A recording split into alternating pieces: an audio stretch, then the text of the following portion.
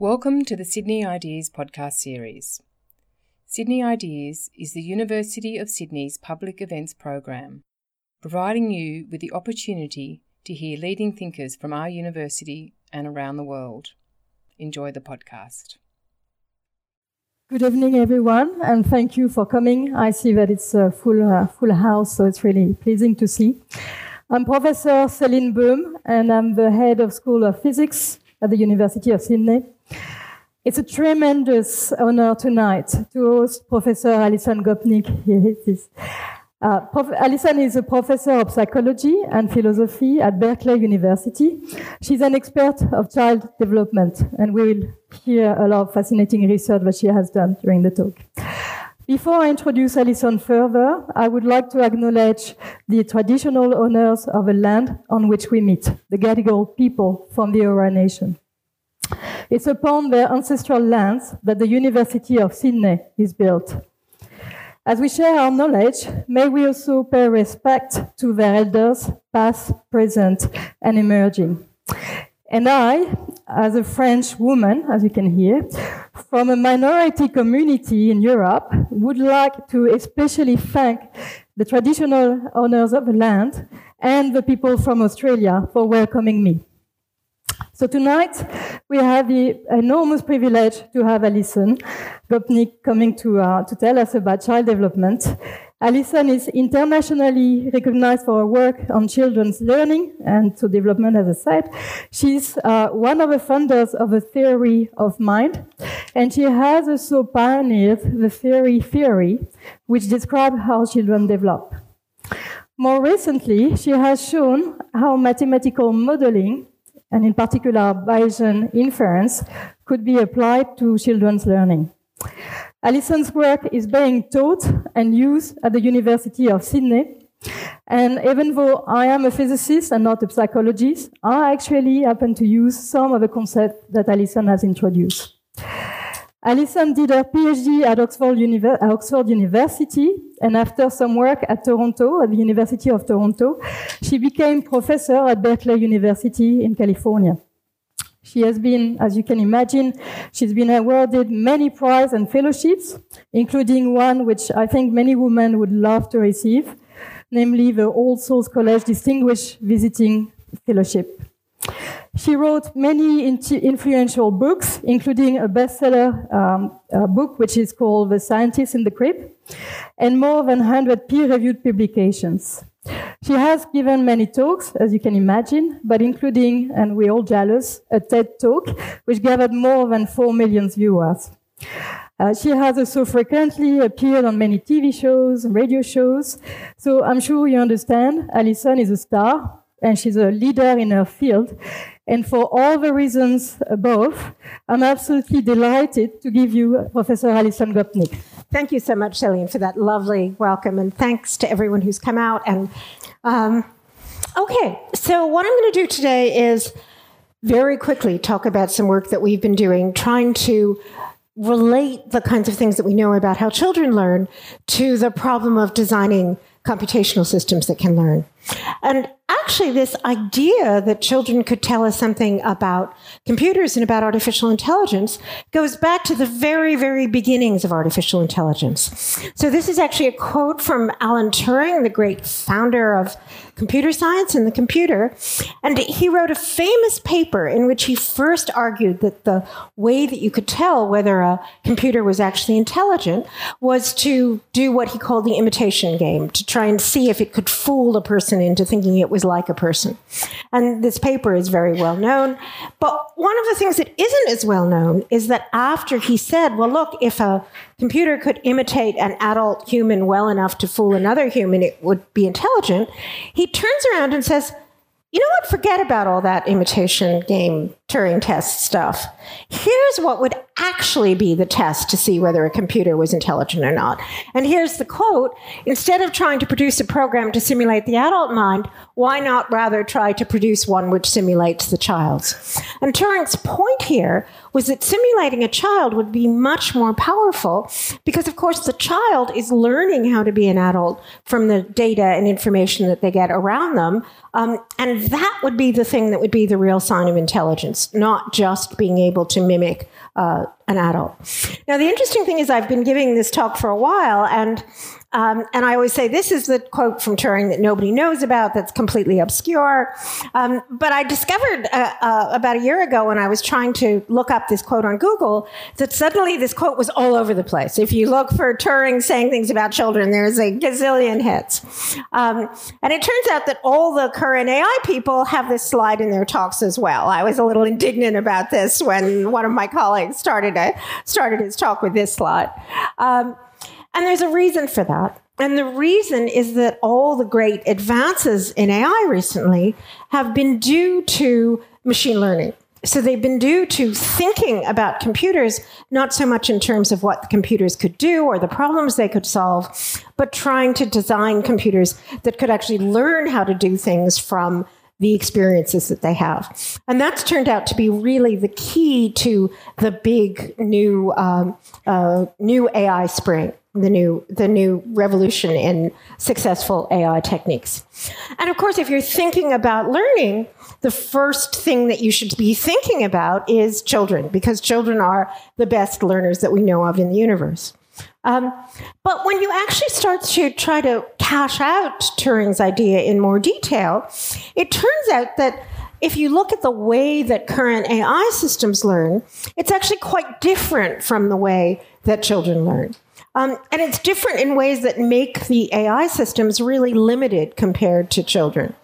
So AI learning, if you think about the kind of typical techniques, deep learning, reinforcement learning, supervised learning, they need enormous amounts of data. And in fact, arguably, the success of these systems has depended as much on having an internet that provides enormous data sets as it has on having conceptual advances in our understandings of understanding of AI.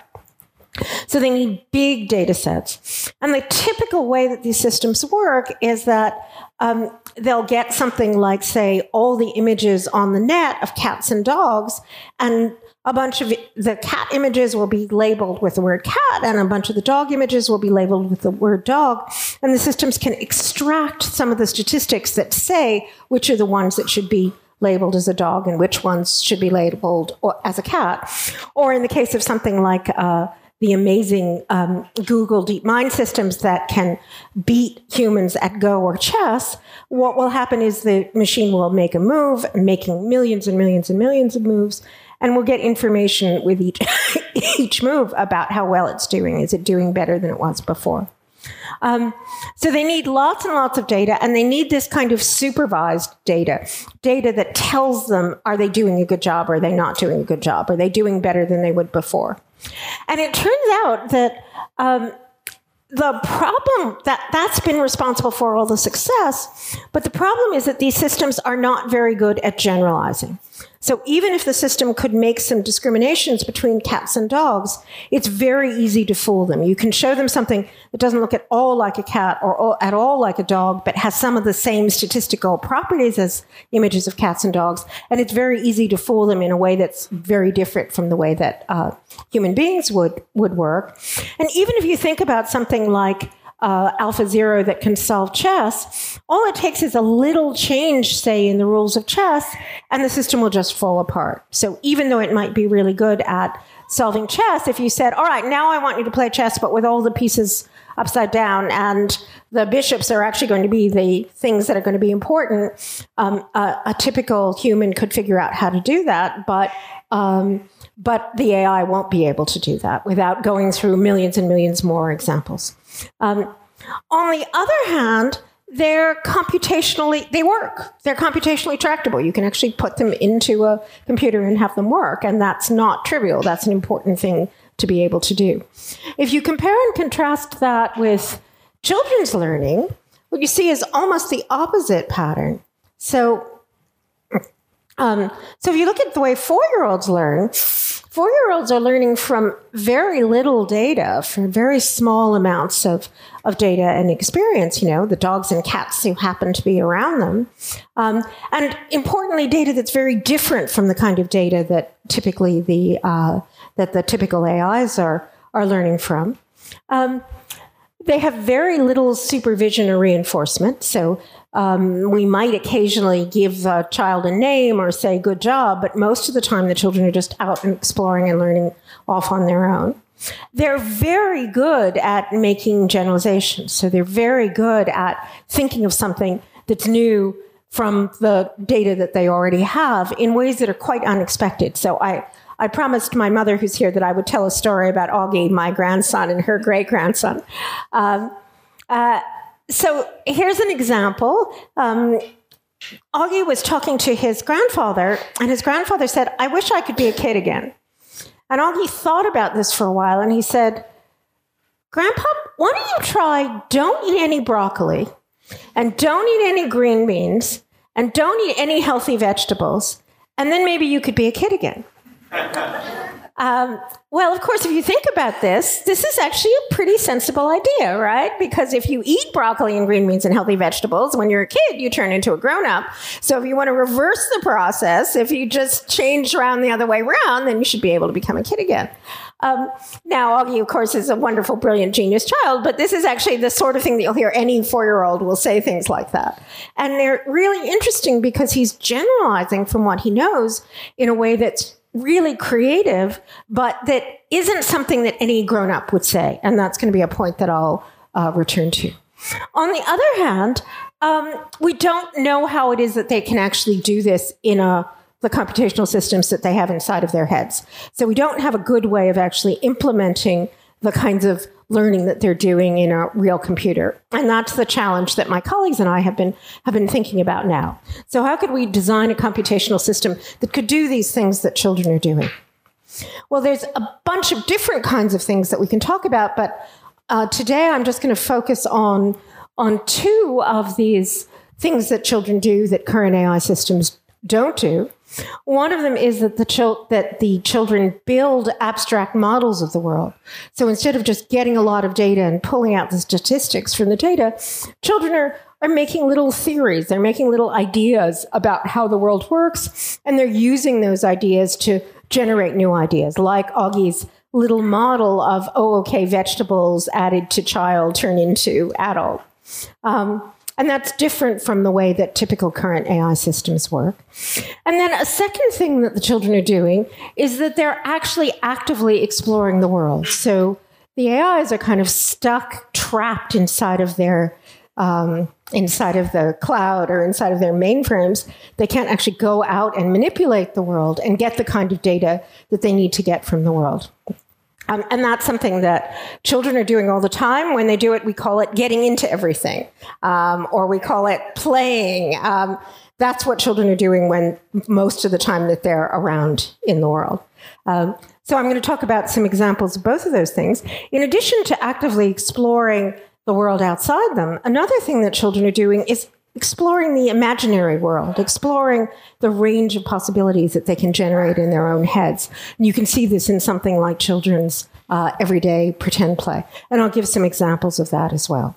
And what I'm going to argue is not only are children building abstract models and actively exploring in ways that current AI systems can't, but they're actually doing it better than regular adults do. These kinds of capacities for building abstract models, for exploration, are characteristic of children. So it's not just about it. If you want an AI that can learn, it really should be like a child in particular, not just like any old human being. Let me give you examples of this kind of model building and exploration in action. And here's an example. This is a little boy who's seen this Blicket detector.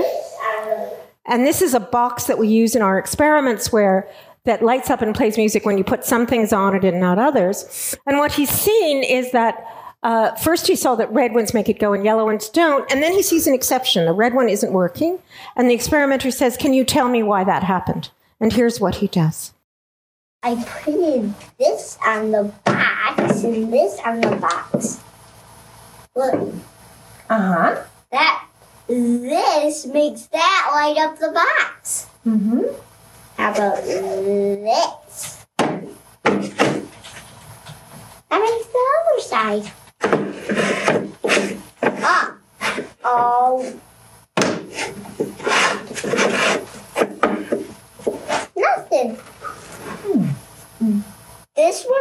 up and this one not. So that means it's making this light up. Okay, so aside from the fact that that's another adorable, articulate little boy, it turns out that what he does in that circumstance is actually quite typical of what 4-year-olds do when you present them with a puzzle and ask them to explain it. And you can see that all of the things that I talked about before are showing up just in his everyday behavior. He's making up models, he's making up explanations, he's talking about the electricity or the number or the orientation of the blocks. And he's also exploring by actively experimenting to see whether or not his theories or his hypotheses are right. And he's also internally exploring, considering lots and lots of different options. And in that, very short, I think it's 2.5-minute clip, there's 9 different hypotheses he has about how the machine works. And they kind of cover the waterfront. They're everything from electricity to shape to number in a very wide-ranging kind of way, in a way that I think you would not find an adult producing. So these are the kinds of reasons. And the other thing to notice is that he's intrinsically motivated to try and do this kind of exploration. So those are really the kinds of things that you see every day if you're hanging around with 4-year-olds that make me make developmental psychologists think that they're doing this kind of exploration. But of course, we actually have to demonstrate this systematically in the lab. And that's what my colleagues and I have been doing over the last 20 years or so. So let me start with a point about inferring models, about working out hypotheses about how the world works. This is work with Chris Lucas and Tom Griffiths. And again, we use this little machine, the Blicket detector, to try to ask the children things like what they think about probability and statistics. As you probably know, even grown-ups are really bad at understanding statistics, but that's because we ask them the question in the wrong way, like, do you understand statistics? Or what's the conditional probability of this given the conditional probability of that? How could we ask children about statistics? Well, we do it by doing things like giving them this little machine, showing them a statistical pattern of correlation between the things that you do and the outcomes of the machine, and then getting them to make the machine go and seeing what kinds of inferences they make. So you can actually be participants in this experiment. Here's a little Blicket detector. And we put 3 blocks on the detector, D, E, and F. D goes on 3 times, nothing happens. E goes on, nothing happens. D and F together go on the block twice, and the machine lights up. And here's the question. Is D a Blicket or not? Okay. Is E a Blicket or not? And how about F? Is F a Blicket? Okay, great. As I thought, the Sydney Ideas audience is as smart as Berkeley undergraduates, but possibly not as smart as 4-year-olds. Because what if you also saw this sequence of events? Suppose you saw A, B, and C go on the detector, A and C together make the detector go, A and B and C go on, and the detector doesn't go. Now you might think, oh, wait a minute, this detector works in this really weird way, right? I thought it was one of those standard detectors where either you put something on it or not, and it makes it go or not. But this one seems to work on this combination, this kind of conjunctive principle that you have to have more than one to be able to activate the detector. It's actually combinations of blocks that work on this machine. And if you saw this sequence, you might go back to that sequence that I showed you originally and now say, oh, okay, if the machine works in this abstract way, then actually D and F are the Blickets, not just F. Because if it takes a combination, then D and F are the likely combination in this sequence of events. So what we did was we did exactly the experiment we just did with you, with 4-year-olds and Berkeley undergraduates. And what we did was either gave them information that this machine worked on this general principle that's kind of obvious, the individual principle, or that it worked in this really unlikely way, the combination principle. And then we gave them this ambiguous sequence and saw what they said. It was actually a little bit more complicated than this because of goddamn reviewer 2. But here's what this looks like.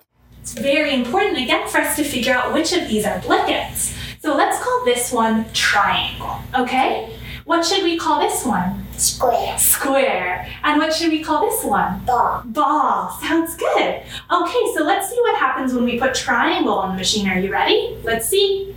Look at that. The machine did not turn on. Let's see what happens when we put triangle on the machine again, okay? Look, the machine did not turn on. Now let's see what happens when we put triangle on the machine one more time, okay? Let's see. Look, the machine did not turn on. Now let's see what happens when we put square on the machine, okay? Look at that. The machine did not turn on. Okay, now let's see what happens when we put triangle and ball on the machine together. Look at that. The machine turned on.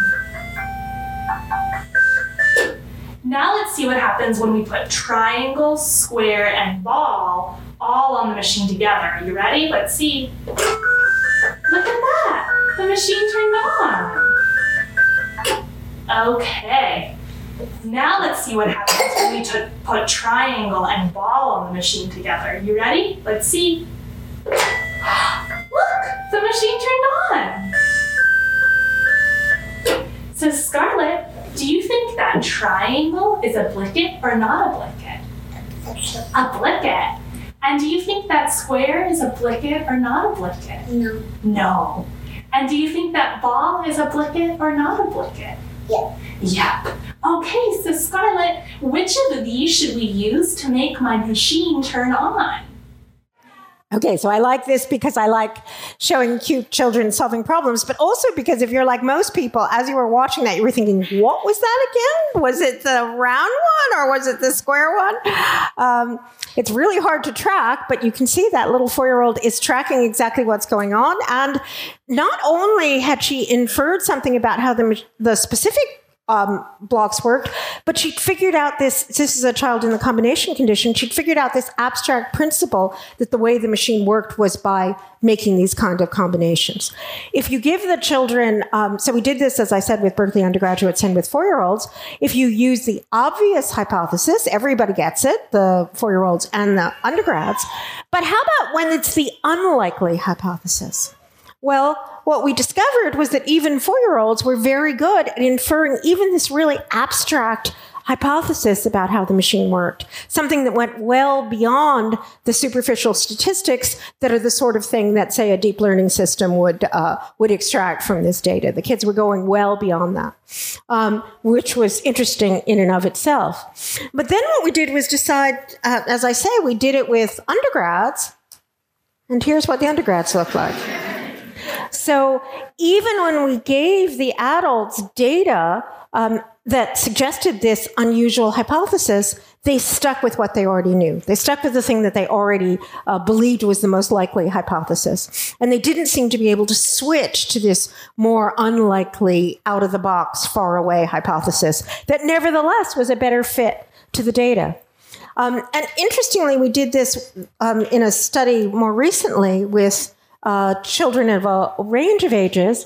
One of the questions we wanted to ask was, is this just a matter of knowing more? Is it that as you know more, you rely more on your past knowledge and less on the new evidence? Or is there something special about being a child, and in particular being a preschooler, that's allowing you to have this kind of very general flexibility? So what we did was we looked at 4 to 5-year-olds, 6 to 11-year-olds, adolescents and adults. And if you look at the 6-year-olds, when you go to school, which is probably not a coincidence, you see this decline in flexibility, but it sort of stays the same all throughout the period that you're in school. So it isn't just about how much more you've learned and you know. But when you hit adolescence, which we know is a time of a lot of change in the brain, then that's when you see the big decrease, the really big decrease in flexibility. And the adolescents and the adults are statistically equivalent. So it looks as if there's something about switching from being a preschooler to being a school-age child, and then switching from being a school-age child to being an adult that is at least contributing to this decline in flexibility, this decline in an ability to think of something that's really new and different. And in fact, if you think more generally about adult intelligence and child intelligence, what this pattern suggests is that there's something special about the way that child intelligence works that's really different from the way that adult intelligence works. And if we want an AI that's as intelligent as humans, it would have to have both this kind of child intelligence and this adult intelligence. So if you take a typical kind of adult cognitive psychology class, you'll see a lot about things like attention and planning and decision making and being able to have a goal in front of you and figure out how the best way to achieve that goal. You won't read very much about learning or inference. Whereas if you read a cognitive development textbook, you'll see just the opposite. You'll hear a lot about things like language learning or figuring out theories of mind or figuring out other people's emotions. You won't hear very much about goal-directed, focused, effective planning because that's something that children are incredibly bad at, to the point of, not being able to get their jackets on to go to preschool in the morning. So you have these creatures who are incredibly good at learning, not very good at acting. And then you have these other creatures who are incredibly good at acting, not very good at learning something new. And we've been explaining this in terms of what computer scientists and neuroscientists talk about as a trade-off between exploration and exploitation. So the idea is, if you have a problem to solve, one way that you can solve the problem is by just doing the best you can with what you've got now and finding a pretty good close solution, close to what you already know. Another way that you can, and that's a kind of exploit solution, that's a way of getting what you want pretty quickly and pretty effectively. Another thing you can do is you can look around and try and explore all the possible ways to solve that problem. And the disadvantage of that is you're going to spend a lot of time thinking of solutions that aren't actually very good, that aren't actually very helpful, but you may be able to find a solution that's actually much better than the place that you currently are by just trying things out and exploring different kinds of options. And what comes out of the computational literature about this is that it really is a trade-off. There isn't any kind of straightforward way of having a strategy that will let you both exploit maximally and explore maximally. You always have to figure out some way of trading off those two values. And there isn't a kind of straightforward way of solving it. But one characteristic of the algorithms that can solve it is that very often what they do is start out by exploring and then exploit. So start out by looking at the whole space, explore, see what all the possibilities are, and then narrow in on something that you think is actually going to be the right solution. That's a characteristic of these kinds of algorithms. And what I suggest is that evolution used this kind of algorithm, uses childhood as a way of solving this trade-off. So we get this early period where we can do the exploration and we're taken care of, so we don't have to worry about exploitation. And then this later period when we can take all the things that we discovered when we were young in the exploration phase and put them to use to exploit.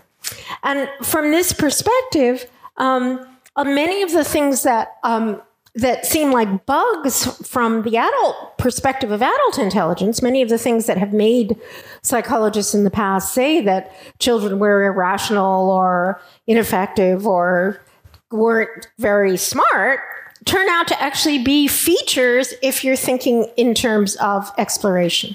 So being noisy, being variable, doing one thing 1 minute, another thing another minute, being impulsive, taking risks, even sort of unnecessary risks, playing.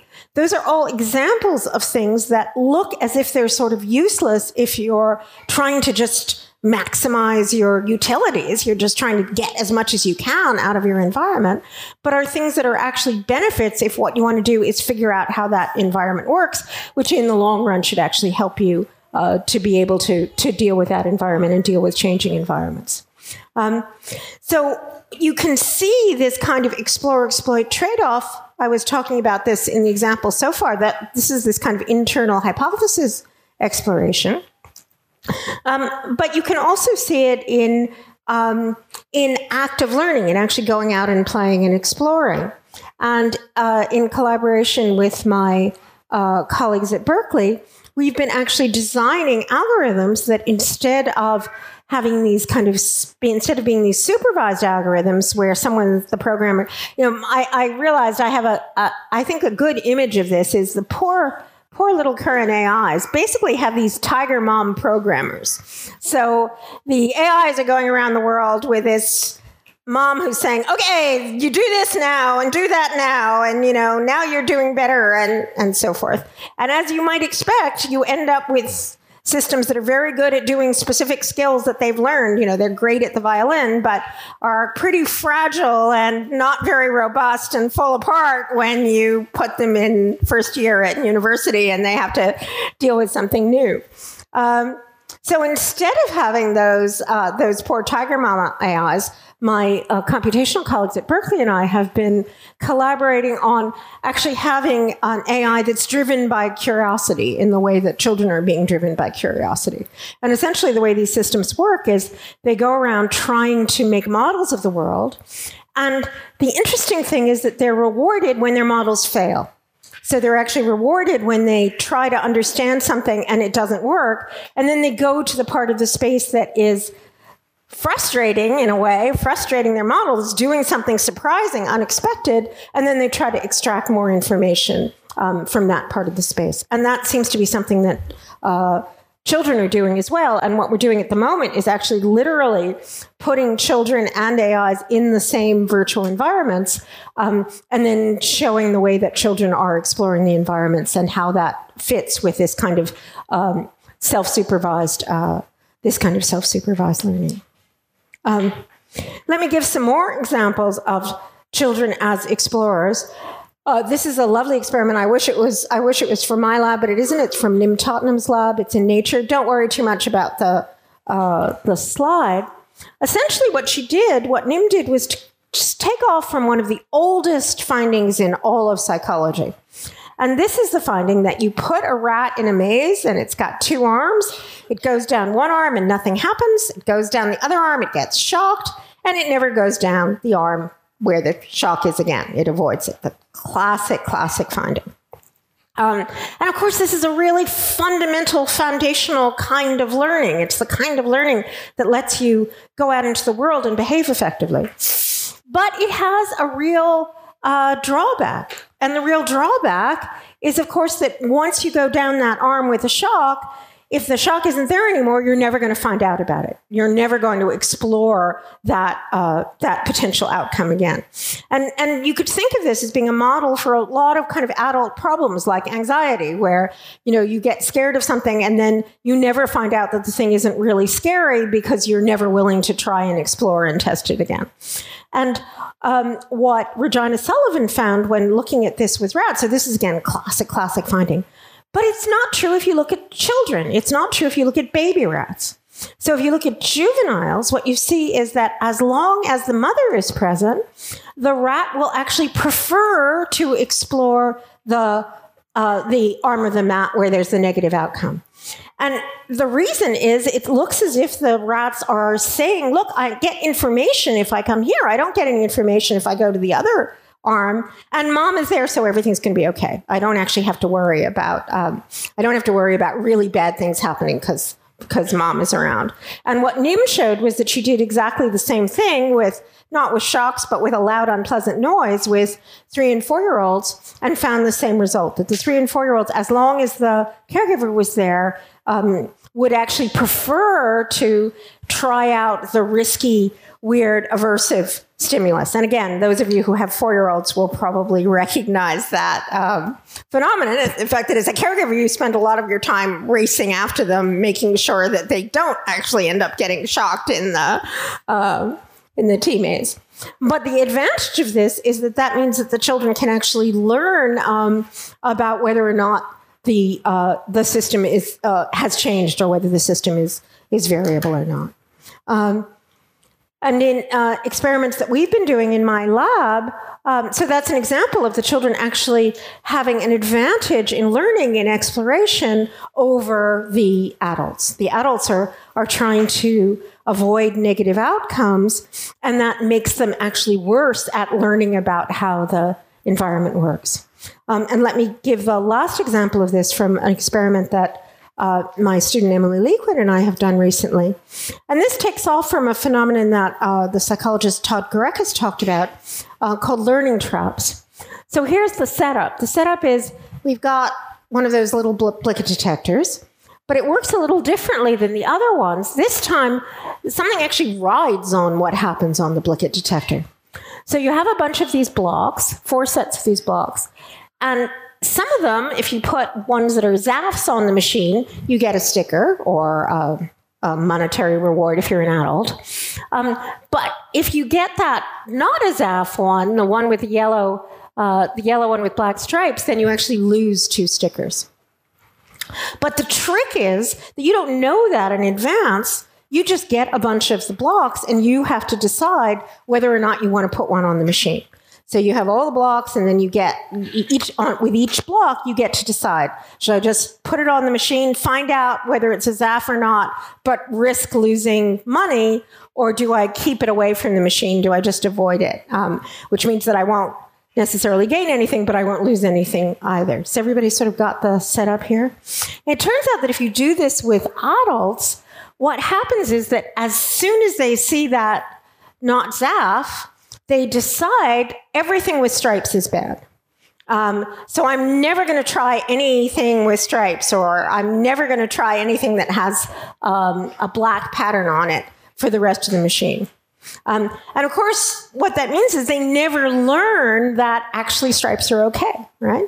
So they make this general rule, which will have the advantage that they're not going to lose anything, but has the disadvantage that there's a way that they could win that they haven't seen. And they'll never see it, because every time that they put the block on, they get reinforced for this theory that they have about how it is that the blocks work. So what we did was we did the experiment again with 4-year-olds and 7-year-olds and adults.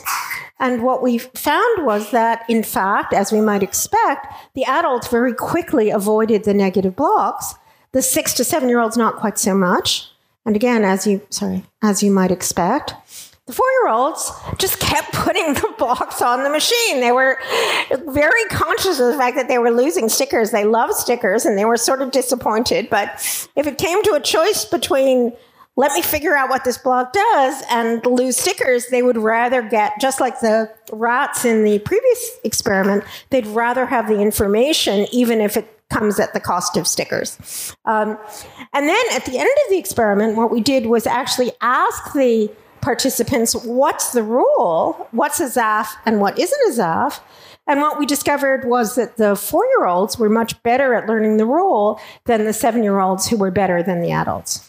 So the fact that the 4-year-olds were willing to forego reward for information, they were willing to lose the stickers so they could figure out how the thing worked, meant that they were actually much better at learning, and in particular were much better at learning, remember the blicket detectors were much better at learning the unusual rule, the unlikely rule, this 2-dimensional rule that said it's both the blocks and both the stripes and the color, than the adults were.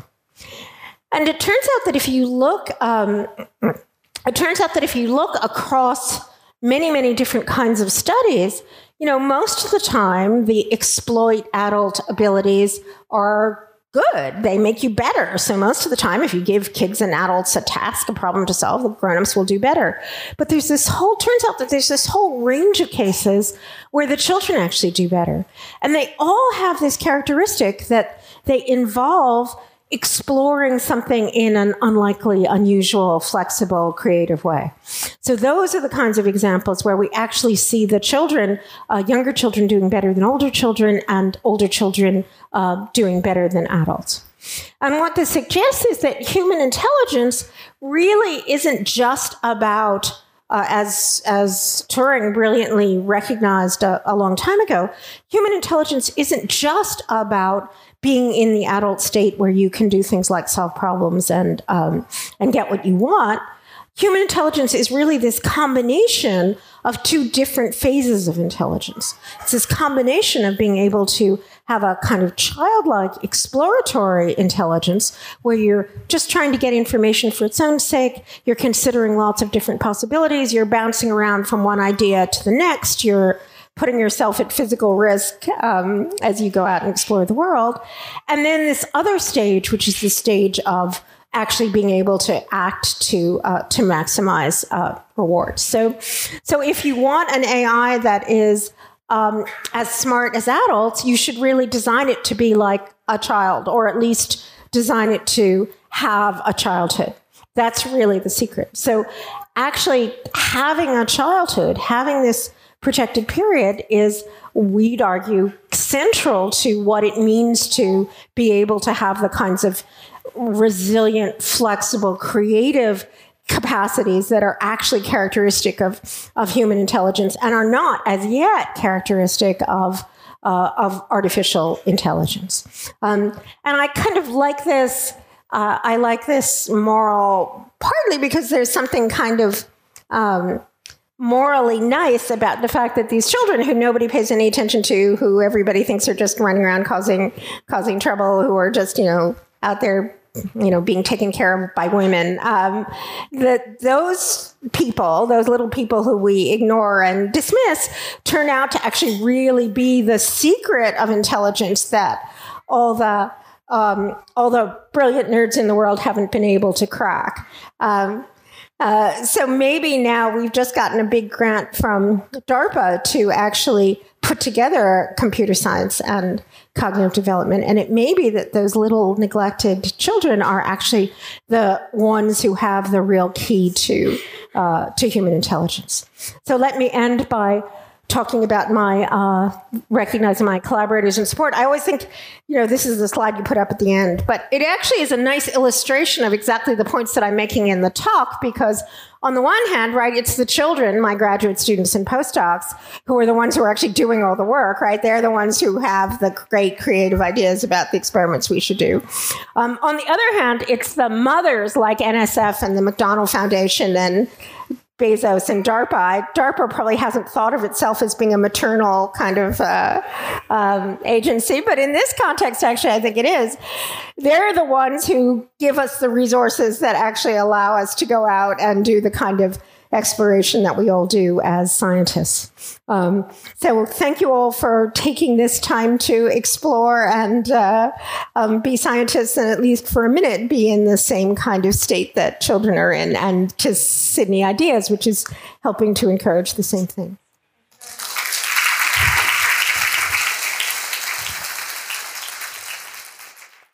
Thanks for listening to the Sydney Ideas podcast series. For more information about our upcoming events or to listen to more podcasts, head to sydney.edu.au/Sydney_ideas.